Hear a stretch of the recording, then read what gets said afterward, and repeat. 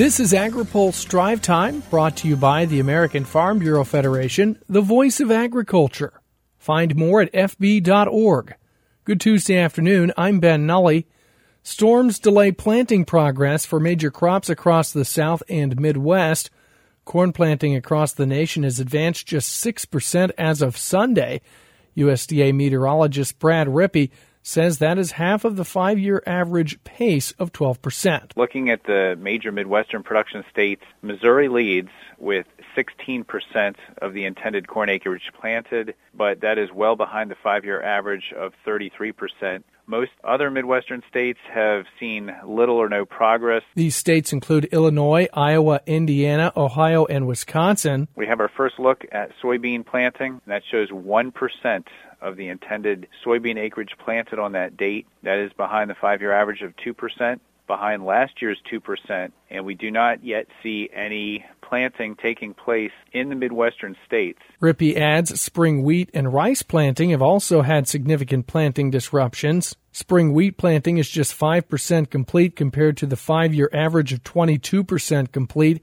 However, planting is not far off from this time last year, as just 3% of spring wheat acres were in the ground. Most dramatically in the Dakotas, we see no planting yet. In North Dakota, 5-year average is 12%, and even more stark, just 2% planted in South Dakota versus the 5-year average of 47%. Heavy rain has slowed rice planting to 31% complete nationwide.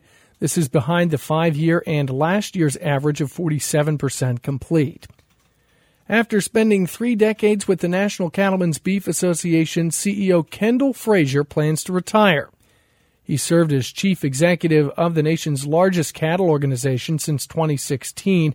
Frazier's career began as a farm broadcaster in Kansas.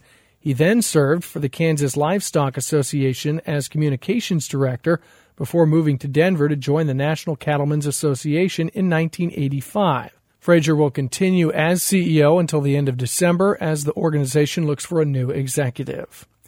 Online applications for USDA's Rural Broadband Pilot Program are now open. The Department of Agriculture is now accepting applications for the Reconnect program. The program provides $600 million for public-private partnerships to improve broadband infrastructure in areas with 10 megabits per second download and 1 megabit per second upload. This is the first round of funding that Congress appropriated to USDA in March 2018. Grant-only applications are due by May 31st. Combined federal loans and grant applications are due June 21st, and low-interest federal loans are due by July 12th. Customs and Border Protection agriculture specialists have issued 7 penalties totaling over $6,500 for undeclared agriculture items at the Laredo Port of Entry in Texas.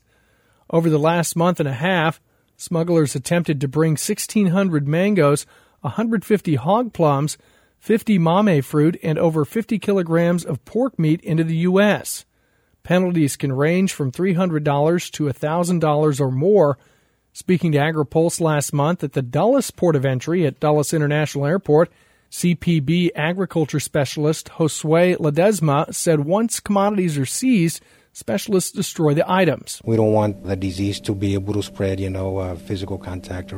So we have a special type of bags where we put all the contraband, all the meats, everything, and then we place everything in containers, in bins, and we have a company that is under compliance. They will destroy the international garbage as appropriate. Prohibited items have been found in vehicle quarter panels, under floorboards, seats, and mixed in boxes containing admissible or unregulated items. CBP agriculture specialists have been on high alert lately due to the deadly pig virus outbreak of African swine fever in China.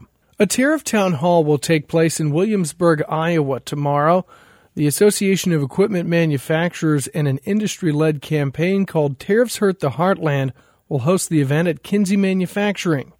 The event will focus on how retaliatory tariffs, as well as steel and aluminum tariffs, have impacted the agricultural economy and equipment sales.